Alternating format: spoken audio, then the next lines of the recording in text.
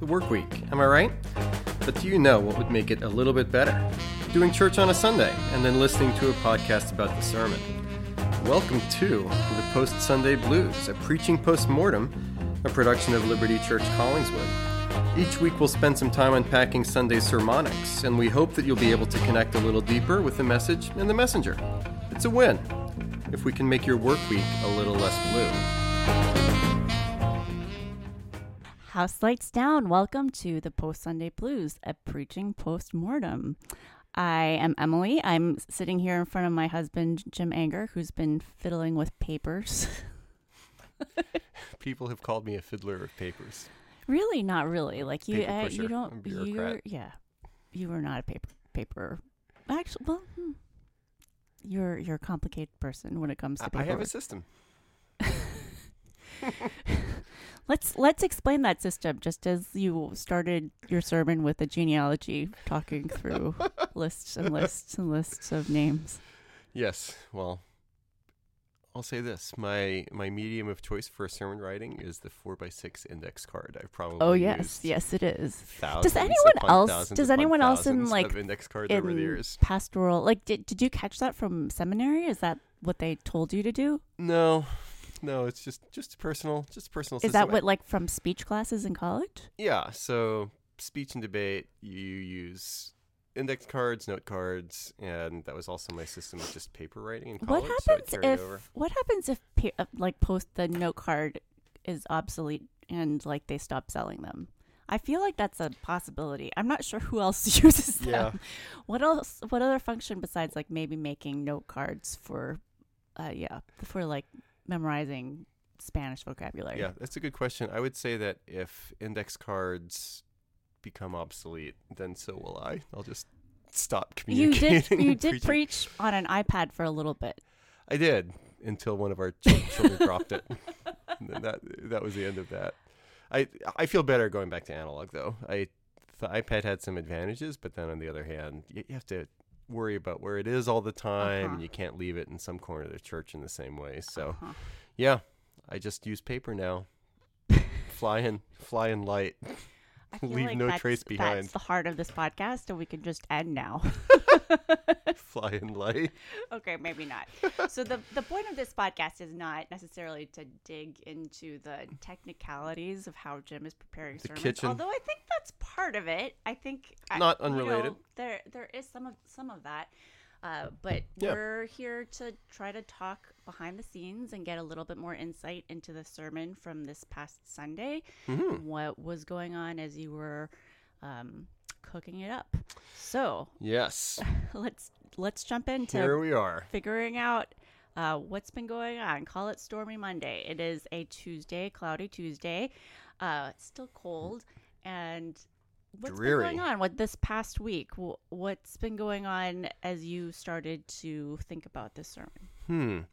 So I think I'm not alone in the long COVID winter continuing. So in some ways I'm past it. I'm over it. I feel a little bit as it looks outside right now, just kind of gray and dreary. Can we stop talking about it? And have been pondering the church in winter. So it feels like in late postmodern world that we're living in right now, the church is going to look different decades from now. I'm not exactly sure how, but that's what I've been pondering, whether it's been reading, listening to podcasts, just thinking about what might the church look like 25 or 50 years from now, and then how can we get from point A to point B. I've been pondering that too. I feel like just our oldest turning 18, I feel like that put us somewhere into this category of firmly, like very, very, very firmly in a different generation. Yeah.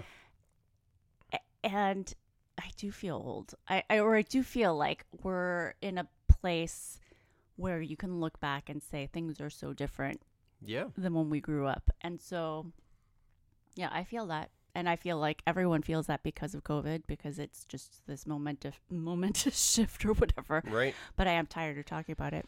And for you, how do you, so let's talk. I feel like we've talked about this every week for the last 6 months. I don't know.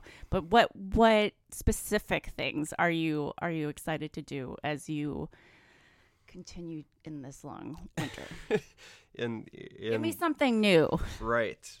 Well, to go back to something old, one of the things that I've been recognizing, Em, as we do our date coffees or date lunches or date nights to check in. As I meet regularly with Eric Mitchell, we usually do prayer requests every other week, different conversations I have with friends, accountability partners. I think part of being in middle age is that a lot of my prayer requests look the same from week to week and month to month, and things change more slowly as opposed to a teenager and a 20-something person. Change it up, dude. Sure, but it's the same stuff as opposed to somebody who's younger, that everything's different week to week to week. Things are kind of the same. And what I've been thinking about is how do we invest the time that we have left? Oh my gosh. Stop it. Stop. with the remaining time, how do we focus? And moving towards agricultural images of sowing and plowing. I'm not saying that I want to return to the land to get back to my farming roots, but what am I sowing? What am I planting? What fruit may be born decades from now? His grandparents were farmers and extended relatives, and you have the Scottish farm history. This is old person talk. Oh my gosh. No wonder our kids won't talk to us.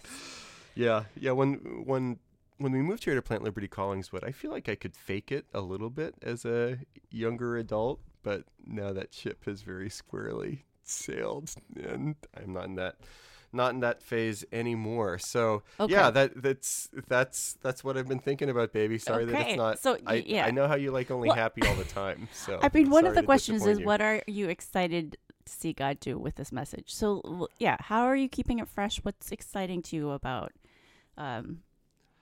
what, as you approached the podium this Sunday? Yeah, so genealogy is always exciting. That's the main thing. Everybody likes a good genealogy, am I right? Is this Sun Studios? Are we moving to Sun Studios? Let's go to Sun Studios. Oh my gosh. A little presence of the Lord. As I've been thinking longer term, it was providentially timed that we are in Genesis chapter 5, or where this past week, where it's generation after generation after generation after generation after generation, focusing my thoughts about where is all of this going. So wanting people to take a longer view via this genealogy, both as far as what they're doing and what's ahead. And then I guess we'll go into this part a little bit more with the muddying the waters with damage that we may have engaged with or caused along the way too. So thinking long term, and I was excited.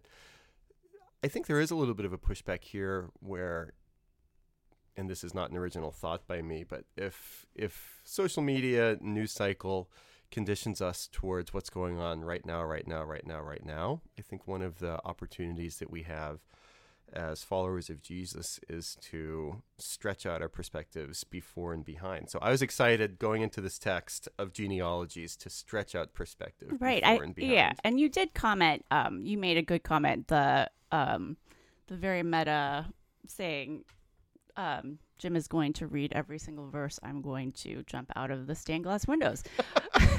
Like predicting the people's thoughts. I do kind of wonder, what percentage of people were actually thinking that? I know that in the Anger family, there were probably breaking 50%. Yeah. If not more. Yeah. So as the world slowly reopens, it's been fun getting more first-timers to church on a regular basis. We had some first-timers again this past week. If you're listening to the podcast, first-timers, this week, I want you to know that we do genealogies every week at Liberty Church Collingswood. That's what the sermon series is, biblical genealogies. How much the stained glass windows, how much they cost? A lot. But, yeah. And then we have anger children just leaving. Yeah, we have bonus content. There is a structure somewhere in the world that's labeled Anger Chapel that has stained glass on it. So I actually do have some idea about the cost of stained glass. Howlin' Wolves, let me know. Okay, but I do appreciate the meta acknowledgement that a genealogy is difficult, and I understand you're discussing the concept that actually thinking through generations is good and healthy for us, and putting ourselves back into the original audience is interesting too. Yeah. So with Genesis chapter 5, the genealogy, I made the analogy midway through the sermon that even though this seems really, really boring for us, treat it like a montage where you're celebrating all of these things that have come before. And I do think that for original audiences, at least a little bit more, when we're going through a passage like this, we're cheering. So this is the equivalent of the championship banners on the rafters of the Wells Fargo Center, recalling. I thought you were about to say the St. Martin's High School. Oh, the original shout out right now. Yeah, well, those glory days. There's some stories there, but no, there from my high school basketball days. Unfortunately, there is no championship banner hung. Oh, shocking! Only dirty knee pads of crushed dreams. The genealogies here, going from Adam and Eve's line, Seth, up until Noah, and whether it's Genesis chapter 5 or the first part of Genesis 6 that we'll be looking at this coming Sunday, these are the bridge. This is the bridge material that gets us from Adam to Noah. And I think I mentioned when we were reading, and I was preaching from the genealogy at the beginning of Matthew's Gospel in December. So just a couple of months, 2 genealogies. Look at us. We're taking these parts of the scripture seriously. When you read genealogies, part of what you want to do for interpretation is looking at the seams, S-E-A-M-S, to see what's out of place, because a lot of the time there's the standard formula for a genealogy, but then things that jump out at you that don't follow the pattern. So the couple of things are kind of at the beginning and the end, where you have all of these callbacks to God creating Adam and Eve in his own image, but then that image persists. When Adam had lived 130 years, this is Genesis 5:3, he fathered a son in his own likeness after his image. That's the same words again, and named him Seth. So there does seem to be an emphatic point being made in Genesis chapter 5 that the image of God persists throughout the fall, which is actually really good news to us. And then there were the seams later on with Enoch walked with God and he was not, for God took him. So those were the things that jumped out at me. The image of God, yeah, we all have dignity, we all have personhood, we all have value. It's the basis for human rights in the world, not just abstractly, but historically. The crusade around the world for human rights came out of the Judeo-Christian story, where hey, it's not just our own little tribe, but it's everybody. So wanting to hit that and not gloss over it too quickly. Trying to think of other stuff from the text, the lifespan stuff, which is that muddying the waters? Which is really wrong. Say. Well, that's presence of the Lord. We're talking about how to interpret the scriptures here. Yeah, so these are the longest lifespans that you're going to get in all of the scriptures. And I hope I wasn't too dismissive of these lifespans. I did end up saying that we have to take them on faith. Because it's hard to get there from a purely rational perspective. The one ameliorating observation that I wanted to say was that even for ancient readers, these lifespans were crazy long. So what's your interpretation? Well, I was not going to answer that. I was going to ask you, like, what are the theologians, the Bible nerds saying about it? Well, there is a comparison of genealogies from other ancient Near Eastern sources with ancient kings and families. Those genealogies, the ages of the kings are in the thousands and thousands and thousands of years. So one thing that you can do to kind of bring this back onto the reservation of believability more is to say that with cross comparisons of these other sources, those ages are clearly mythological. But here, there's at least more commonality between these age spans and what we're able to experience. But at the end of the day, you can try to approach how to make sense of these age spans. In my opinion, I think it's hard to get all the way there just on the basis of rationality. This is where faith steps in, where we take this as the word of God and seek to be obedient to it, which I don't mean in a dismissive way to you or to me or to any of our listeners. But the theological upshot is these ages are meant to communicate that God's blessing persists after the fall as well, because old age is associated with God's favor and God's blessing. Okay. So that's as good as I can do. Also, if we want to do some Bible nerd stuff, there's some discussion too with Enoch. The days of Enoch were 365 years, so that's the same as a calendar symbolic? year. Right. So is it possible that there's some symbolism there? Potentially so. Symbolism and literal truth aren't in opposition with one another principially, but also interesting where Enoch is highlighted as the one who's not taken. With God, right. He doesn't die. And we have some roots at 10th Presbyterian Church in Philadelphia. I remember their old famous preacher in the 20th century, James Boyce, he preached on this passage. And when he said, "Thus all the days of Enoch were 365 years, Enoch walked with God. This wasn't a casual stroll." And that was a whole joke for 365 years. Preacher humor is your best. imitation of James Boyce. I used to have a better Boyce voice. I was going to say that, because you've been out of practice. Yeah, that was more Louis Armstrong than James Boyce, but probably not good Louis either.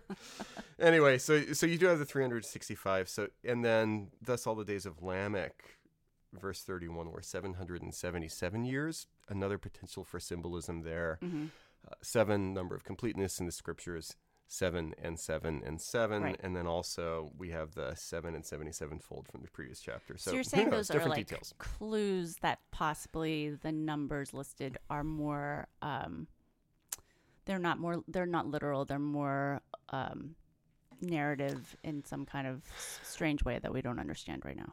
Potentially. I don't want to say that we shouldn't take these years literally, but there are additional layers based on the numbers themselves of potential symbolism on top of it. And beyond that, I can ask Jesus about it in heaven. Got it. Okay, can we move to muddying the waters now? Yes. Why am I even here? I agreed with you. Let's do it. I still don't understand why the numerology thing isn't, or the number of years isn't a difficult thing to tackle as you're constructing the sermon, but these categories are it's fluid. Just old hat, whatever. This is a category fluid podcast.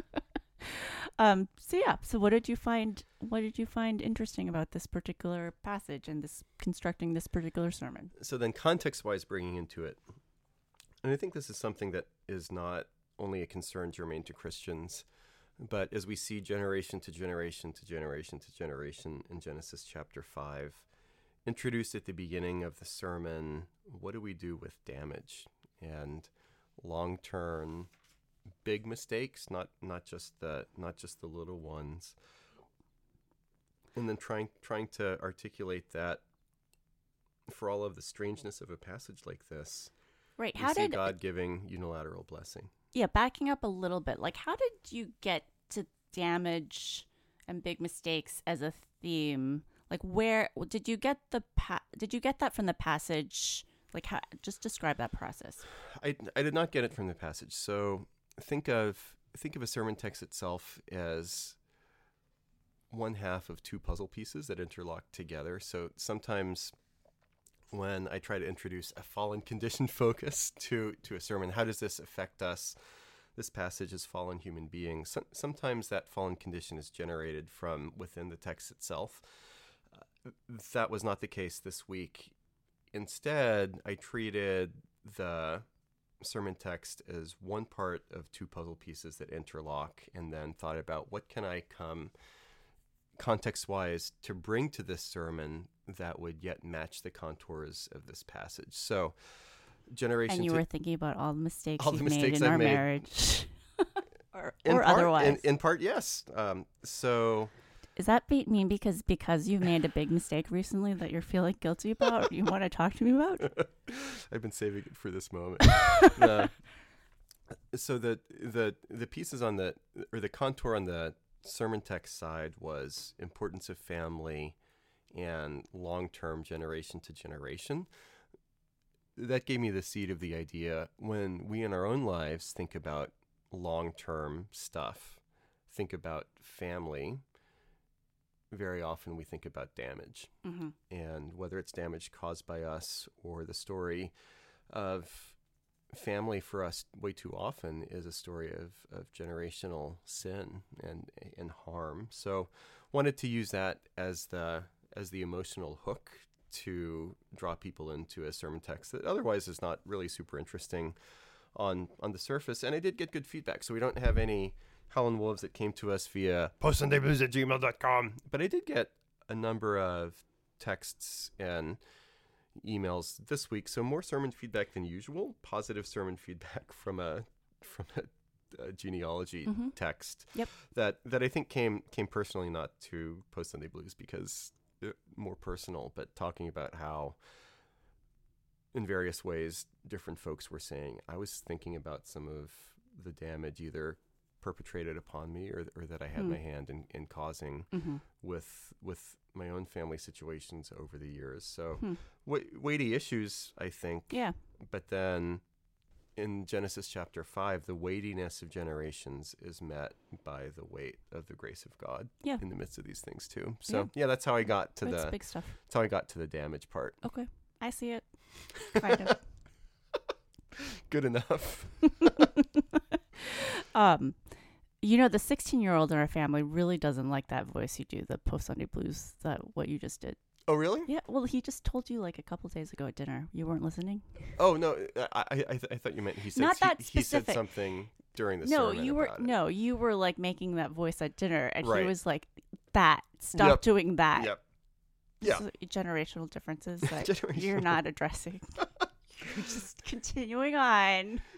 I am large and I contain comedic multitudes, but within limits. Big mistakes. I contain comedic ponds, not oceans. Okay. So yeah. So we have that. Or sorry, I cut you off. I was just going to say other contexts, other things that you're trying to address. Yeah, there's the human rights stuff again, which to me it's significant to remind people that if Christianity is contexted as toxic right now, that a lot of the things that we take for granted as human goods in the world actually come from this source. So hospitals, orphanages come from Christianity. You didn't really have those, and to this day, in various parts of the world, the orphanages and the hospitals were originally started by missionaries and mission work of various kinds. So I do think that's a pressure point for secularity.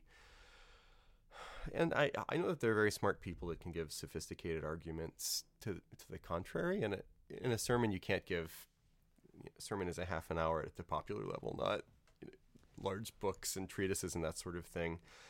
But I do think that the Christian story gives a better basis for human rights and human dignity than the secular story can come up with. So wanted to press on that a little bit, and then also thinking about how God, within God's family by way of covenant, is at work to bless long term.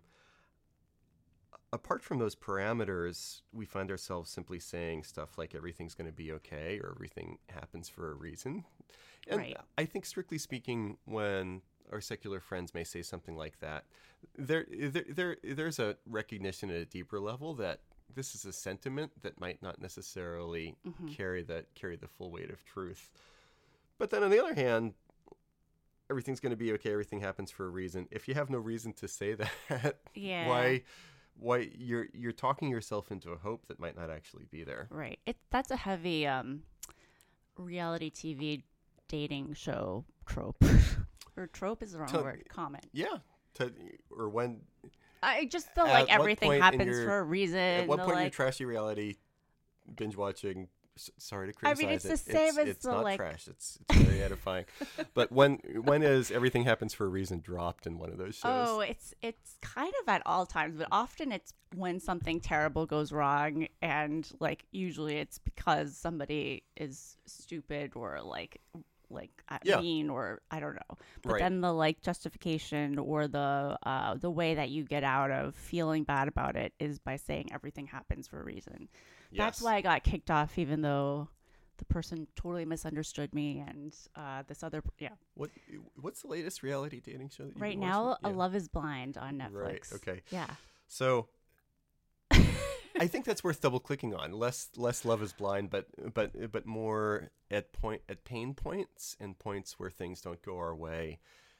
If those are the points at which we revert to saying something like everything happens for a reason, in my opinion at least, that's the image of God barking, even for people that don't believe in God, where there is this innate human intuition that when hard things happen, we're grasping for hope. Yeah, and we're grasping for a framework where whatever loss that we incur just then is not final. I mean, there is a counter argument secularly that would say that those people, that's why religion is false also, that we're all grasping for hope. Sure. So that's why we're placing our hope in God. But yeah, the reality TV, like Big Brother, Celebrity Big Brother's on right now. So say someone gets voted out for unjust reasons, like they're misunderstood or lied about or whatever. They come across in interviews and they are saying, well, everything happens for a reason. So that's, I actually have not been watching, but I've been reading about it, which is probably just as bad, but I don't even know these celebrities. They're like D-list celebrities. Internet famous, just like us, baby. So are we though?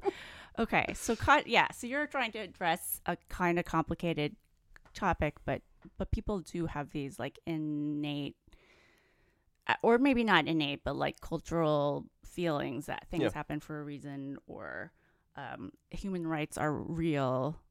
And there is a question of like, well, where do those inclinations come from?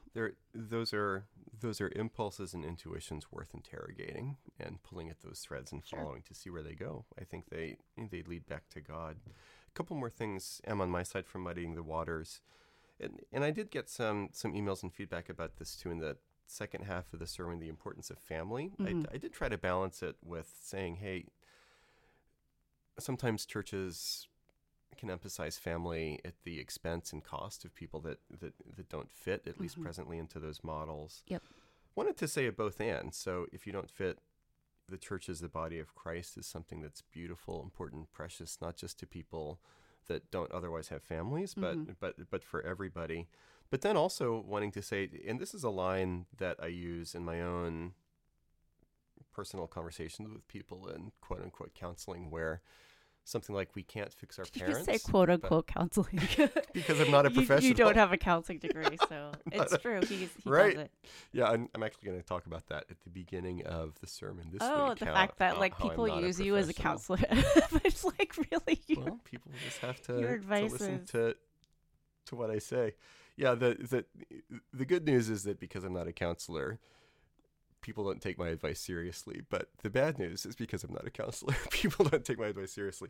But in conversations with people, can't fix our parents, and even if we carry ongoing wounds related to our upbringing or our parents, God can still work within lines of redemptive arcs if we try not to commit the sins of our fathers and mothers with our own kids. So thinking about redemption and healing generationally in that way. Yeah. And then at a broader level, not phoning it in when it comes to our family, whether a mom or a dad, husband or a wife, child. Take these things seriously, everybody. And as one of the, being a pastor is not a harder job than anybody else, but one of the things that Eric and I talk about at our staff meeting is we get to be on the front row of a lot of successes where God does amazing things in the lives of people, but then we also are at the front row of a lot of pain and a lot of damage. And for so many families that fall apart, nobody planned on being there, but it's more neglect and laziness, where we get lazy with our family relationships, don't take them seriously, and then find everything crumbling. Sure. Which is tough. So let's take this seriously. But then also, if there's even failed marriages in people's pasts, you can't fix those failed marriages. But whether living singly with redemptive hope or with something like a future marriage, you can find your own measure of healing and redemption, not through that previous marriage, but perhaps forward. Through a new one. Yeah. Yeah. So when the kids complain to me about our parenting, I can just say, kids, you can't fix your parents. You can't fix your parents, kids. That's true. Or wait, I'm not just, I think I'm probably undercutting your take this seriously. No, it's fine. And it has been a week and weekend of family drama with children. Kids, you can't fix your parents. Right. Why don't you go get adopted by someone? But I sure would love to fix our kids, but that's a different podcast. And then finally, walk with God. I didn't have a ton of time at the end of the sermon. It was a long service in general, and whenever there's a long sermon text, it automatically adds time to the, even if it's a genealogy, time to the sermon. Right. I thought about cutting it, but I did not. And so, Third Way Walk and Worldview, in some ways, this sermon was more about worldview than walk, even though perhaps ironically, Enoch walked with God in that specific language here. The ministry of Liberty Collingswood is multifaceted, so it's not just sermons. Let me put out another plug for our small groups and home meetings, where if a sermon like this is a lot of heady stuff and worldview, although hopefully with some emotional heft and weight as well, the home meetings where we're talking about practices of presence, that's where we walk with God. I just smashed a fly that was buzzing. Well, I'll have to go back and see. So maybe you heard a buzzing horsefly. Oh my gosh, that was gross. It was like dead on your sweater and fell off. And the microphone. I just killed it. I'm so grossed out right now. No, be impressed and somewhat attracted to my masculine protection of my family. That was pretty gross. So these practices of presence. You're gonna cut it. You need to cut that. I'm not going to cut this out. The walking with God, gathered worship, daily office, Sabbath keeping, fasting and feasting, missional living, gospel friendship, stewardship and service and generosity. These are ways that we actually walk with God, and part of God's working in our healing is that we're walking with Him and staying present and close to Him. And at the end of the day, grace is unilateral. And I guess there was a lot going on in the sermon. Talked a little bit about grace and free will, God's sovereignty and our agency. How there is a blessed mystery within Christianity where ultimately our salvation is a gift of God from first to last. But in a subsidiary level, we're partners with the grace of God as we seek grace to follow. But it's not about us, it's about God. So He who began a good work in us will complete it. It's a lot of muddy waters, in us, dude. Both to will and to work according to His good pleasure. I'm done.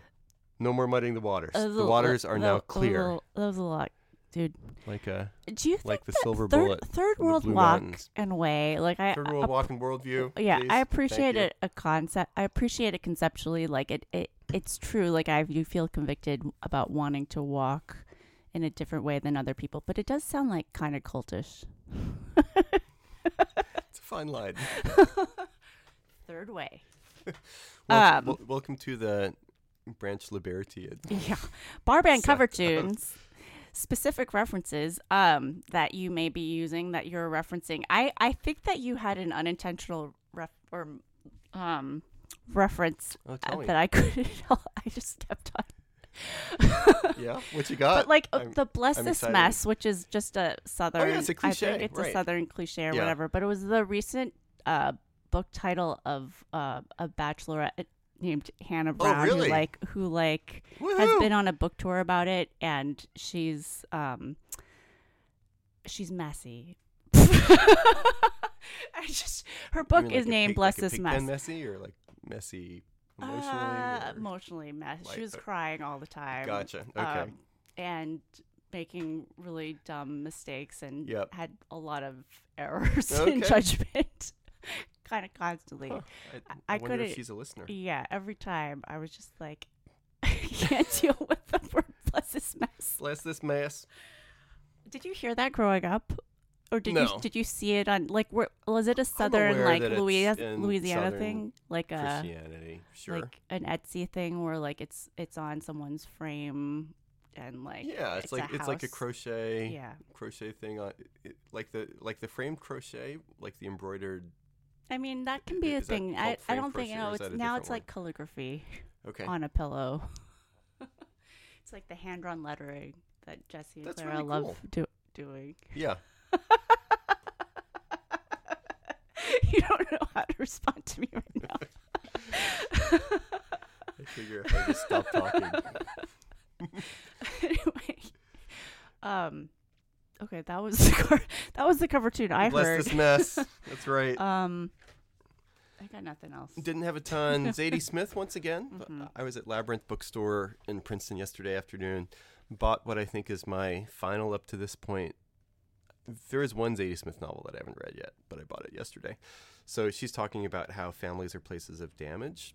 Mm-hmm. Wanted to bring that up when we talk about the importance of family. So there was that.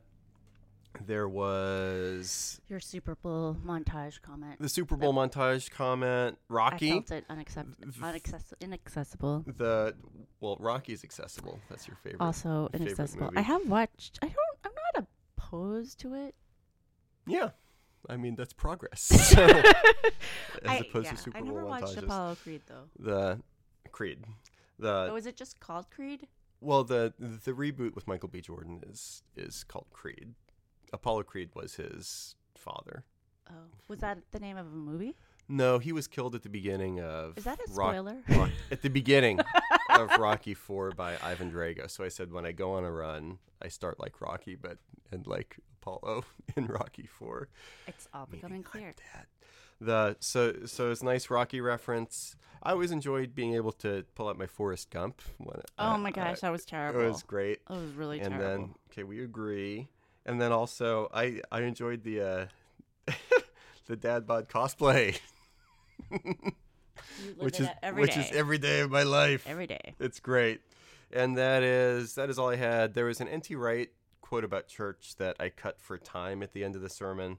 It was in the Reflections quote page of the worship folder. Sorry I didn't get to it. There's already a lot. Happens sometimes. And that's what I got. Bar band cover tunes. It was fun. Okay. I'll take it. Guitar Slim Pickens, any leftover story behind the sermon? It sounds like you were cutting N.T. Wright, but I'm sure since your sermon was already so expansive, there were things that you cut. Yeah, a couple of quick cuts. There was... I had already been talking a lot about theology. There was a little bit about how covenant is the structure of God's promise generationally, but I was already talking about grace and free will, and it felt like there was enough theology. So there was a digression about covenant theology that I didn't get to put in, although I think I mentioned it in the prayer that I gave for the carols later in the service. But so there's a callback, at least in my mind. And then also one thing about human rights, if you look at confessions of the Reformation and post-Reformation period, as far as I know, those are the first discussions about human personhood. I think perhaps in the world, maybe there are antecedents within Christendom or otherwise. I haven't seen them personally, of the image of God, human value, personhood vis-a-vis the disabled, and it's pretty striking. There are a couple different points in really, really old confessions that don't have reputations for being warm, caring, and compassionate documents, but because the image of God is taken seriously, there's a pretty striking and stirring declaration that people who are mentally impaired, physically impaired, they still as well are made in the image of God, which stands in stark contrast for the eugenics program of Nazi Germany and plenty of other cases. But the human rights discussions of the 20th century here in the West and around the world are predated by centuries with discussions of disability in the 1500s and 1600s in the church. Yeah. Good stuff, dude. Thanks. You said you had Howlin' Wolves. You had some personal feedback, but anything else that from those personal comments? No, nothing that I should share. Any comments about your hair? I did get a couple comments on Sunday about, hey, you're going to get a haircut at some point, right? And I was like, we'll see. I don't know. It's a challenge. Any other comments about your Forrest Gump impression? I got no comments about the Forrest Gump. Do you think the next generation has seen Forrest Gump? Like, that is an interesting question about what movies continue to have cultural relevance and cachet versus ones that don't. So that's been mentioned. So Avatar was just overtaken by is it Spider? Was the new Spider-Man movie the highest grossing of all time? The people talk about how Avatar conquered the box office. I've watched it and I still don't understand that. So, I don't mind it. I don't know if Forrest Gump has been avatared, where it was hugely important at the time, but then has faded away, or if it's stayed robust in terms of its important, lasting impact. I'm not sure. I'm not a smart movie critic, but I know what water cooler talk is. Okay. You didn't get permission. I wrote this. You didn't get permission to talk about our marriage. Did I? I thought about it, but then I decided I didn't need it. You didn't need it, but I'm just saying, I felt like the last time you got permission was funny, but you did need permission for that. But sometimes you ask permission from me for the most random things, and then this one was like, I was throwing myself under the bus as it relates. I know, it was nice. Yeah. So you're welcome. Affirmed all the times I've trash talked you. Well, no, I'm just kidding. Just kidding. Nervous. Silence. I think that's all. I feel like I had a thought and then it's gone. So next time I'll have to write. Oh, I know. There was Forrest Gump and Tom Hanks, and I was gonna say, did I ever tell you about the Tom Hanks podcast I'm listening to? No. It's not Tom Hanks, but it's called.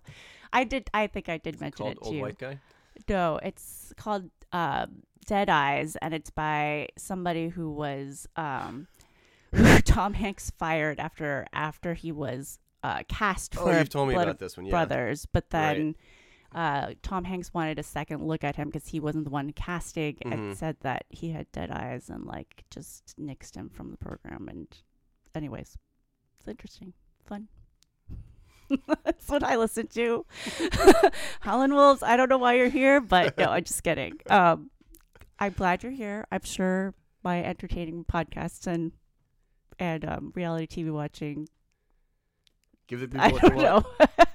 have some impact into how seriously I take this podcast, but I'm not going to say anything for the rest of this podcast. Okay. We do like your feedback. I do treat this seriously. I do value going deeper with these topics and hearing what my husband has to say. I do love and respect my husband.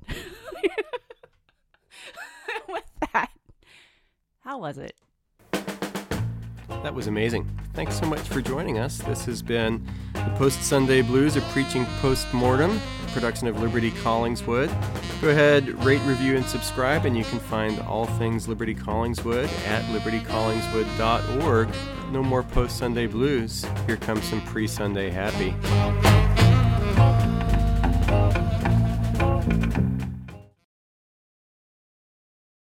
What? Why do you not throw that away? It's broken.